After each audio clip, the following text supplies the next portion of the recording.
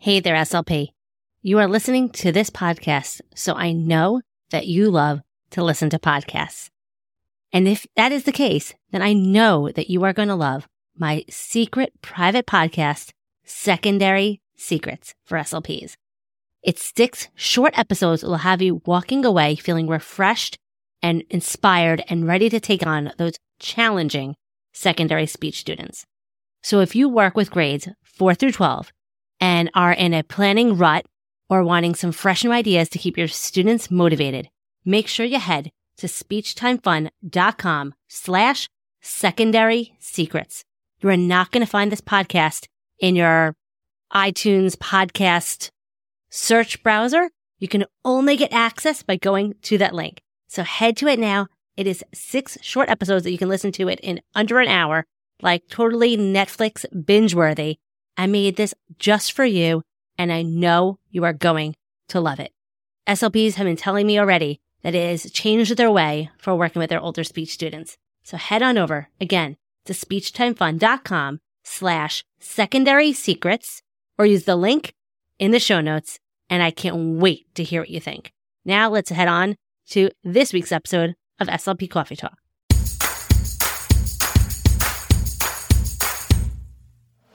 You are listening to SLP Coffee Talk.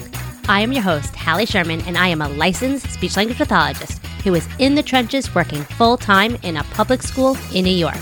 I am the author of the blog and Teachers Pay Teachers store, Speech Time Fun, where I love helping other SLPs conquer the overwhelm and get back hours spent on prepping activities. I am here to help you be the best SLP you can be and have fun while doing it.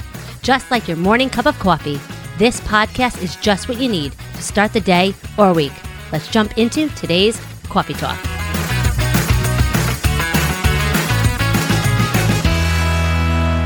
Hey, and welcome to another episode of SLP Coffee Talk. Today, I have one of our awesome and amazing speech retreat speakers, Carrie Ebert, talking all about play. So welcome to the show. Thanks for having me. I really appreciate it. So in case people are living under a rock or haven't heard of you, tell everyone a little bit about you and your SLP journey up to now. Sure. Well, my name is Carrie Ebert. So Sorry about that. That's all right. Good. We're good. No, it's good. And I've been a speech language pathologist for 26 years. Over 2 decades of that have been working in early intervention. And I specialize in that birth to 3 population, autism and apraxia. Those are my real passions. I'm a huge proponent of play-based learning. And so I'm really excited to be able to present at Speech Retreat and talk a little bit about what autistic play is all about and looking at play skills in our neurodivergent learners. Thank you so much, because I know many of us went to graduate school learning one way of doing things, and things have changed tremendously. Like this year alone, I feel like it has been really brought to surface by the autistic community. So tell a little bit about why is it so important that SLPs are aware of the differences in play? Yeah. So I guess one thing I do want to kind of disclose to you guys is I'm a parent of an autistic child. So not only am I a speech language pathologist who supports families and children, but I also have an autistic child myself. And so he is now 17, and gosh, he has taught me an awful lot about my profession. He's taught me an awful lot about how to kind of unlearn all the stuff that I was taught in grad school. And because it just didn't feel right in my mom and gut. And so it's been really interesting. I always say the pandemic kind of brought with it, I don't know if there is a silver lining. It's that I was basically unemployed. As a professional speaker, I didn't travel for 570 days. I counted them. It was a really long time to be essentially unemployed. And so I spent all of that time listening to autistic adults, listening to autistic voices, and really trying to better understand what our role is, because I think the way most of us were trained, granted, there are some younger SLPs listening, but a lot of us, I graduated from grad school in 1995, and I was trained under the medical model of disability, which was really that our job was to fix deficits, right? Was to give standardized tests, look at neurotypical norms, developmental norms, and determine what the child couldn't do, and then go in and teach them those isolated skills out of context so we could check that off of a developmental milestone checklist. And what we understand now is that autistic children develop differently from neurotypical children. And it's not wrong. It is simply different. And so we have to really understand that autistic individuals learn differently, communicate differently, interact and relate with others differently. They certainly play differently. And so, they experience the world differently. They process sensory input differently. So for us as professionals, it's about being able to look at an autistic child, autistic student, autistic client, where depending on what setting you work in, and really start looking at their strengths, start looking at their interests, and start figuring out what service do we provide? What kind of goals can we write that will help that neurodivergent child become the most successful version of themselves possible? Not how can we teach them to act like neurotypical kids on our caseload. So for me, it's been a huge journey of unlearning everything that I was pretty much taught in grad school. Do you feel the same way? Totally. I learned the same way, like give the standardized test, whatever they couldn't do, teach it. Right. And we would write goals for it. We would literally write. So my son, when he was 3 years old, his first speechy goal on his first ever IEP was that Aaron would identify pronouns in pictures with 80% accuracy. And I just laughed because at age 3, Aaron had really no form of reliable communication at all. When my son was first diagnosed, AAC was considered a last resort. It was nothing you would ever consider doing with a toddler. It was like one of those things, well, let's wait and see. And if, he's older and he's not talking, we might consider it. But I know exactly where that pronoun goal came from, the preschool language scale, the PLS-3. I remember that version so well. And there was a page of that assessment had a picture of stairs. And on the stairs, on one set of stairs, there were roller skates. Who even knows what rollers, it's such a funny picture. On the second set of stairs, there was a picture of a girl. And on the third set of stairs, there were like a bunch of kids going up the stairs. And the examiner gave the instruction, show me she is on the stairs. And I, of course, wasn't allowed to observe that initial evaluation. But I'm pretty sure that if my son responded at all, that he would have understood the word stairs and he maybe would have touched. He certainly didn't have the point established yet, but he maybe would have touched the pictures of the stairs. But I'm telling you, to ask him, show me she is on the stairs, that went, I'm sure, right over his head. And so for them to write a goal that he would identify pronouns in pictures from that assessment, it's just so illogical. But that's how we were trained, right?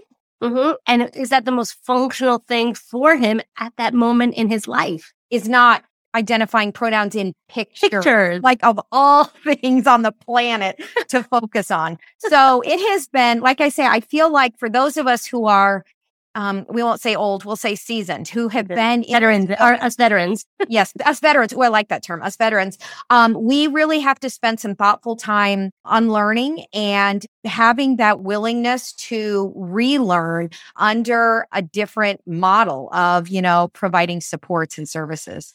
So true. And for those that are seasoned veterans, also the new ones who are still learning how to work with this population in general. Let's first rewind. What are some things that we think of when it comes to neurotypical play? Well, I think with neurotypical play, we have this idea that children will play with toys the way they're intended to be played with, meaning they'll stack blocks and they'll roll a ball and they'll, stir a toy pot with a toy spoon. So I think we have this idea that children will play with toys in what we would call expected ways, right? That's a pretty neurotypical skill. I think we also look at things like time on task and the ability to switch gears. Like, they play with toys for an appropriate, I love that term, for an appropriate amount of time, like who's what? Who's deciding what appropriate is, right?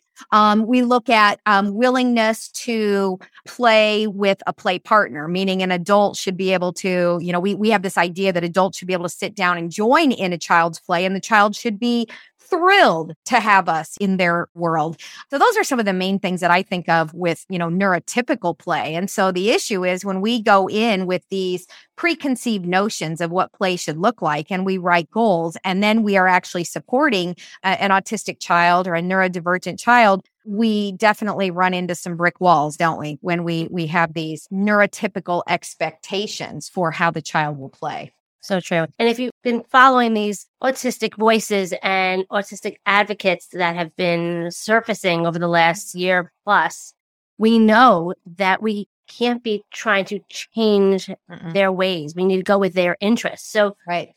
Can you give an example of how a therapy session might go when you are doing child-led therapy and using their interests?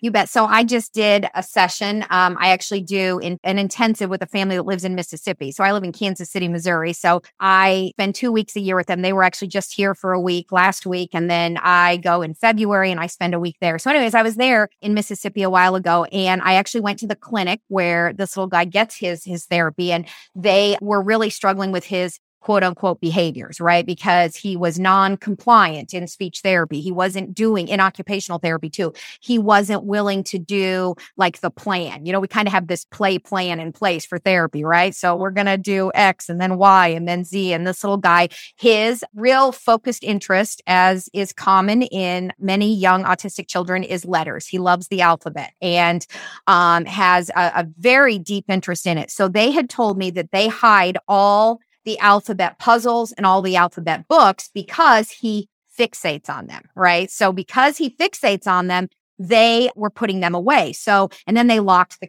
cabinets in this therapy room. So this little guy was coming in and he knew exactly where the puzzles were kept. He knew exactly where, the books were kept. So he's pulling on these locked cabinets and just going, he's very upset. And so they were like, we just don't know how to move forward from this, because if we give him those things, he will just quote unquote fixate on them. So I asked if I had permission to just kind of do child-led therapy session. And they said, okay, but this is not how we do things here. So anyways, they unlocked the cabinets and I allowed him to get out what he wanted. So he got out that alphabet puzzle and he immediately, you could just see him regulate, right? He immediately gets calm. So he is taking out the letters, and I got close to him sitting on the floor and he moved away because he's used to adults like taking it and then making him say something for it, making him earn. So I just needed to earn his trust. So I just got to a distance, where I could be in close proximity to him. And I would just comment on what he was doing, not ask questions and not tell him to, give him any instructions whatsoever. I was just using declarative language and just making comments.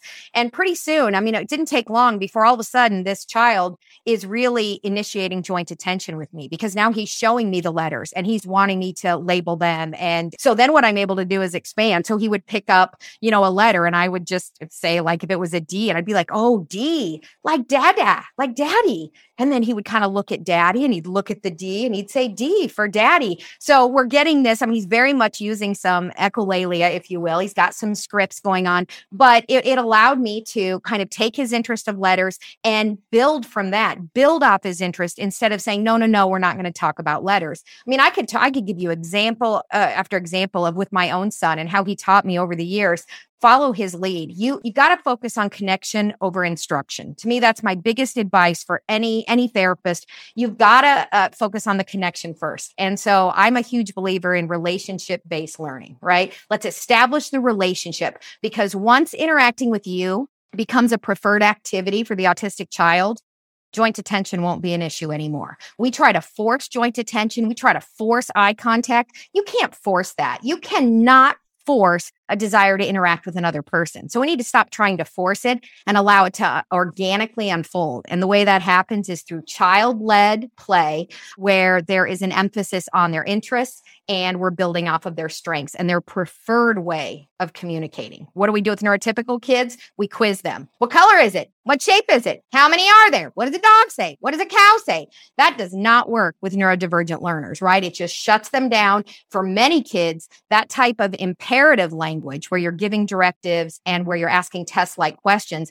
that will send them into fight or flight mode, because what it does is triggers the stress hormone, right? And the minute we have associated therapy with stress, then that means those stress hormones are flowing and we're never gonna get anywhere. So it's all about the relationship. I think our neurotypical students could also benefit from the same strategies. I don't like it when we quiz them either. We don't like to be quizzed. Nobody does. I don't know anybody who likes to, be quizzed or be told what to do, especially for like an hour straight or for 45 minutes straight. So yeah, especially when something is challenging for them. It's already challenging, and now you're quizzing me on something I don't know. Right. Yep. So focus on the connection, focus on the relationship. And to me, that's one of the key components of neurodiversity affirming therapy is focusing on the relationship, focusing on connection, using co-regulation to kind of support self-regulation in the child, right? Model and be calm. Be who the child needs you to be. Basically, that's like what it is. Be who this particular child needs you to be. My personality tends to be one that's extremely animated, and I make amazing, sound effects, and I'm a little over the top. And I will say a lot of neurotypical kids really enjoy that, and they seem to benefit from that approach. But I will tell you, a lot of kids, especially kids who have sensory differences, who maybe have auditory overresponsivity, they get very startled by that approach. So I have had to learn how to be the person the child needs me to be the play partner the child needs me to be, not be who I am, like just spontaneously. Does that make sense? Like, totally. We need to one, look at their behavior as communication, and we can't just go in with a plan, stick with it. We have to be flexible. We have to go with what they need. Yeah. To me, and I love this. And I know it's kind of like, I think of it as the therapy dance. And I think this is true with any relationship. It's the ebb and flow. So I feel like as therapists, I think teachers do the same thing. We push in an attempt to create healthy challenges so that we can teach new skills. Fair to say? So we push, but we have to be able to know when to pull back. So it's this beautiful ebb and flow, like the waves of the ocean. And to me, this is what a highly skilled clinician can do, is they know when to push and they know when to pull back and repair the relationship. And then once the relationship is solid, they push forward a little bit, focusing on strengths, focusing on interests. And then when they sense, you have to sense it before the challenging behavior comes out, right? You have to know that the child's body language changes, that they start, you start losing that attention, that focus, whatever it is. And then you have to pull back. So and I wish it was easy to teach, like when you have new grad students or whatever, trying to teach the ebb and flow. I don't think it's an easy thing to teach. I think it's about attunement. It's being in tune with your client and knowing when to push forward and knowing when to pull back and repair. Because I always say you're always doing one of two things in a therapy session. You're always either teaching a new skill or you're repairing the relationship. Teaching a new skill, repairing the relationship. And it's being able to balance that. And I find many new clinicians are so worried about their plan that they're not focusing on the child in front of them, right? Children in front of them, where it's like, okay, stop focusing on your script or what you have in your bag of tricks and look at what's going on in front of you and be okay with it not being okay. I think the best way to become a relationship-based therapist is to not actually have a plan, to take in, like as an early intervention provider, we used to take in a bag of toys, right? So that was my lesson plan. I would pack a potato head and I would pack Play-Doh and I would pack bubbles and I would pack 2 books and a puzzle. So I knew exactly what I was going to do. So when we moved away from the bag of toys, we moved more into parent coaching, routines-based intervention. So I have no therapy plan. When I go do a session with a child, I am just showing up and I allow the child and the family to take the lead. And I'm telling you, nothing makes you a stronger therapist than having no therapy plan in place, right? So you have to know what your goals are, right? What are you focusing on? And you have to be flexible enough to be able to embed those goals into absolutely any interaction. And that is the beauty of speech language pathology. I mean, seriously, you can focus on our goals during any interaction at all. And that's, to me, what's so wonderful. We don't have to set aside special time to work on talking. We don't have to set aside special time to work on communication or whatever, because every interaction is, between two people. So it's beautiful. I agree. And this applies even to older students. I had a student that was 12 years old, and the teachers in the classroom were trying to get compliance, and there was a lot of behavior and it didn't work. They were struggling. Meanwhile, in my room, I had zero plan. Each and every time he came into my room, I let him pick out the toy he wanted. I knew exactly what he was going for, but I allowed him to go in, ask for it and get it. And we went from there. And I had zero behavioral issues in my speech room because I let him lead. Right. One thing that I think about a lot is we work one-on-one or perhaps in a small group with most of our kids. I think about teachers struggling when they have a whole classroom of kids. And how do we do, I get that a lot from teachers asking me, how do I do child-led? I don't know how to do that when I have a curriculum that has to be followed. And so I think we have work to do in how to create a classroom learning environment that is appropriate for neurodivergent learners, because I do quite a bit of consulting with school districts, and usually the early childhood classrooms, kindergarten, first grade is really, where I spend my time. And I see that our curriculum is set up for neurotypical learners. Curriculums are not set up for neurodivergent learners. And so we've got all these kids with so-called behavior problems, right? Where we need to modify their behaviors, when in actuality, the problem is we're not teaching the way they learn, right? We don't have an established relationship. And so it is very hard to teach new skills, challenging skills, if we don't have that connection with the child. So I think there's still some work to be done. Definitely. And especially utilizing the other staff in the room. There's usually there's more staff than children in these classes. That is so true. And we can utilize them to say, okay, each student can have their individualized way of learning. Just utilize the bodies in the room. That's a great point. Yeah, because you're right. Sometimes there are just an abundance of adults compared to students in some of the classrooms. Very true. And instead of butting heads on what strategy to try on that child, how about you just go with the child lead and divide and conquer? Exactly. Gosh, that's such a good point. I mean, such a good point. Yeah. I think about this one little guy. He was actually older. He was late elementary school, and he was in the classroom. There were about, I think, 5 students in there. And you were right. I mean, now that I think about it, I think there were at least 5 adults, because there were 2. I think there was 1 child absent that day, but there were plenty of adults. But they were trying to do this calendar time. And the way they were doing it, it just wasn't relevant and meaningful to this particular student. So, of course, he had behaviors, during this time of talking about the calendar and the months of the year and the dates and all of that. And so we changed it. Come to find out, he had vision impairment that wasn't being addressed because he wouldn't keep glasses on. So there were all these other things, but we got him a calendar that right in front of him where he could cross off days. He really liked using markers. And just by making that shift and focusing him on this calendar here in front of him instead of the big one in front of the room, it was amazing how all of a sudden he was more interested and more engaged, letting him pick which color marker he wanted. I don't know. It was just little things, tweaking that, So I do think there is a need for child-led whenever possible.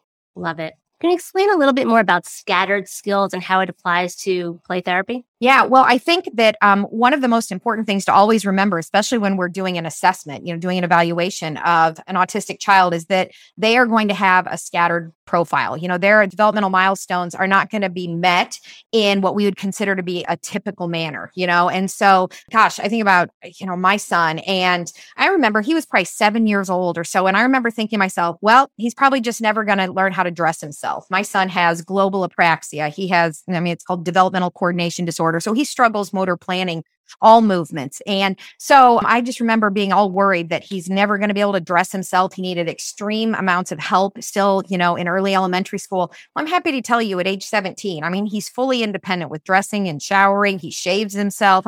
Stuff that, I just couldn't imagine because he wasn't meeting his milestones. And that's what all the doctors and all the professionals were always pointing out to me at our annual visits was he's not doing this and he's not doing this and you need to work on this and he's not doing this.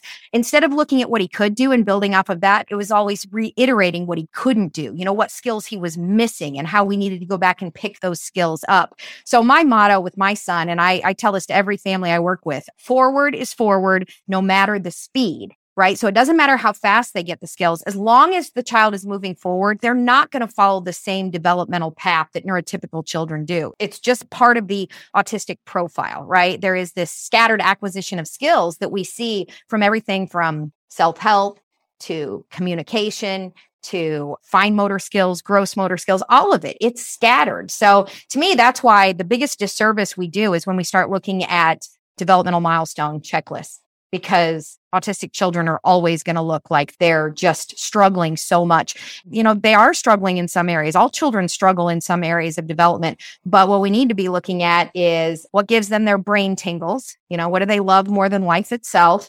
And how can we support and facilitate their development using those joys in their life, right? Instead of looking at them as hindering development. So true. I got this question recently, and I'm curious to hear your response to it. Okay. And that's somebody came to me and said, I'm struggling to find the interests of this client I'm working with. No matter what I present to them, they're not interested in anything. The parents can't even tell me what they're interested in. What would you do in this situation, or tell this SLP? Well, I actually created I think it's 4 pages long. It's an interest and preferences inventory, because I hear that a lot. Well, the kid I work with isn't interested in anything. Well, everybody's interested in something. The problem is you might be trying to look for something tangible. You're looking for a toy, you're looking for an object, you're looking for something. Whereas one thing that is important to understand is that a lot of autistic children find more joy in the sensory aspects of life. Okay. So they are more interested often in movement and in patterns of things. And like my son has always had an interest in lights. And so he loves like a disco ball, and he loves anything like little Christmas lights, whatever, in different colors. So like sometimes you have to look outside of traditional toys, and you have to look at sensory interest, because I'm telling you, every autistic child has sensory interest. So sometimes we need to go off of that instead of looking at something tangible. So true. Advice I provided was, instead of having items on the table and asking them to just follow their lead. Well, yeah. Follow them in the room. Look at what they're doing and observing. Yeah. What are they listening to? What are their eyes gazing toward? Absolutely. Absolutely. And that's why observing them in their natural environment is the only way to truly figure out what their interests are, right? I call it skilled observation. So it's not just watching a child. I mean, it's a billable service to do skilled observation in the natural environment, where you're taking very specific notes about what they gravitate toward, how they respond to, different people and different activities, and how do they respond to sounds and lights. And yeah, absolutely. So you can't follow a child's lead until you have skillfully observed them first. Like, you actually need to be not an obstacle, because I think what we feel our job is as therapists is, well, we have to intercede. I have to get in their way. I have to be in their line of sight. I have to give them a direction. No. Everything should start with skilled observation, where you do not engage or interact. You should be able to observe them in their natural environment, whether it's a classroom, whether it's a daycare, whether it's home. I don't know where that natural environment is, but we've got to do a better job of doing unobtrusive, skilled observation. And then we start paint a picture of, who this child is. What does their sensory profile look like? I love it.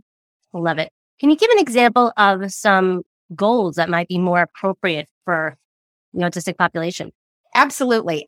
And I think that it's so important that we don't think about neurotypical goals. You're going to have to, when you start writing neurodiversity affirming goals, you have to come at this from a different angle. So one of the things that I'm a big proponent of, and I think all SLP should really consider, is I like to start goals with, when given unrestricted access to multimodal communication. Like, everything should be given unrestricted access. So we shouldn't necessarily have separate goals like, oh, we need a communication goal, right? Like, everything we do is communication. So we're given unrestricted access to, whether you call it aided communication or multimodal communication. Child communicates current emotion during a sensory motor experience, meaning they should be able to communicate to you whether I'm filled with joy, whether this makes me unhappy, whether this is frightening to me.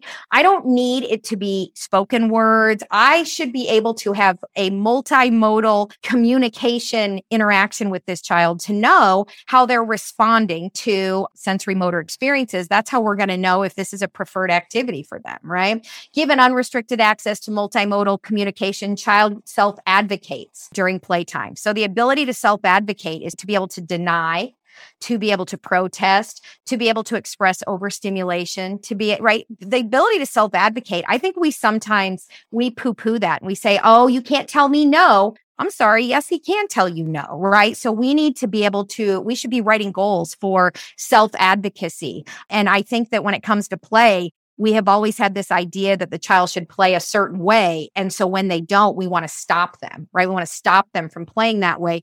No, we want to follow their lead and join in their play, right? Like my son's play, I wish I could tell you. I mean, I still to this day, his favorite toy his entire life has been those little colorful sorting bears. They're little plastic sorting bears that you're supposed to sort by color. He has still to this day, he's 17 years old. He has a tub of these plastic bears in his room, and he still patterns them. And they don't appear to be a pattern that I can recognize, but they're often in twos, and they are dispersed throughout his room. He has this castle in his room. He's never played with it the way I thought he should play with the castle, but he organizes. He's very interested in patterning and in the visual aesthetic of play. So he needs to be able to tell people, don't touch my bears. Because like other kids would come in his room or his sisters would come in and try to move them. So self-advocating would being able to say, don't move my bears, and it's not that he doesn't want to share. It's that there are certain items that we have to understand are used as self-regulation tools for autistic children. And those are tools, they're not being used as toys. I think the lining up and the patterning, which almost every autistic child does, if another child comes and messes that up and we say, oh, you need to learn to be more flexible. Well, that was fine if this was actually something he's playing with, but he's using this to self-regulate, to keep from having a meltdown, to be able to remain in this really stressful environment. So self-advocacy is a big one. Why should he change and the other child not? Well, that's to me it. And this goes into the ableism that we are trying to overcome. This idea that the neurotypical experience has historically been deemed the preferred way of being human. So if you deviate from the neurotypical, way of playing, for example, then you need to change. Well, no. Part of autism acceptance is recognizing that we need to seek to understand each other, not change each other, right? But it starts with understanding. The third one I'll throw out there that I think is important, I think all SLPs are dealing with this to some degree, is child will seek out safe ways to achieve oral input during playtime, because we have so many of our kids who are chewing on toys, chewing on things that should not, are not safe for the mouth. So being able to provide what I call a biter bucket, I just get a sand pail, from the store and write Joey's biter bucket or whatever. We put it in there, things that are safe for the mouth, because we don't want them chewing on the blocks that are community, play property or things that aren't safe to chew on. So writing a goal for seeking out safe ways to achieve oral input is to me a really good one. So I have, lots of thoughts on writing play goals, but I just think we have to go back to, it's not about staying on task for 3 minutes, or like one of the ones that we tend to write in early intervention in the home environment is child will play while the parent does chores nearby, meaning child will entertain self, right, while the parent does chores. Well, I'm not going to say it has to be for 3 minutes or 5 minutes. I don't know how long it takes you to do your laundry or cook dinner, but what we want is for the child to be able to entertain themselves with their own, toys and objects that they're interested in while the parent does chores near them. So I always try to, kind of move away from goals that are about staying on task for a certain amount of time or finishing a toy once they start it, like a puzzle or, a shape sort or things like that. So true. This is such great advice and examples that I know everyone listening can relate to, clients on their caseload, maybe clients in the past, maybe they were struggling with. Thank you so much, Carrie. Where can everyone learn more about you and everything you have to offer? Well, the easiest way is just go to my website, CarrieEbertSeminars.com, and you can follow me on social media. I'm most active on Instagram, Carrie Ebert Seminars. So I think those are the two best ways. So anyways, thanks for having me chat with you, and I am looking forward to the retreat. Thank you so much. And if you found this Halloween treat extra special, make sure if you haven't already signed up for the speech treat in November, head to speechretreat.com to claim your spot. You want to learn more from Carrie. I know you do. And I always end my episodes with a joke, because jokes are just a great way to build rapport with our clients. And so I have a Halloween one for us. Why didn't the skeleton go to the prom? Ooh, why? He had nobody to dance with. That's good. That's good. Thank you so much, Carrie. We're going to have all of Carrie's links in the show notes, so make sure you head over to that once you are done driving or whatever you are doing right now. And until next week, everyone, stay out of trouble. Thanks so much for tuning in to another episode of SLP Coffee Talk. It means the world to me that you're tuning in each and every week and getting the jolt of inspiration you need. You can find all of the links and information mentioned in this episode at my website, speechtimefun.com.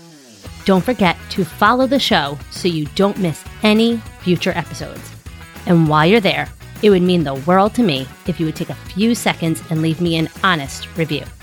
See you next week with another episode full of fun and inspiration from one SLP to another. Have fun, guys.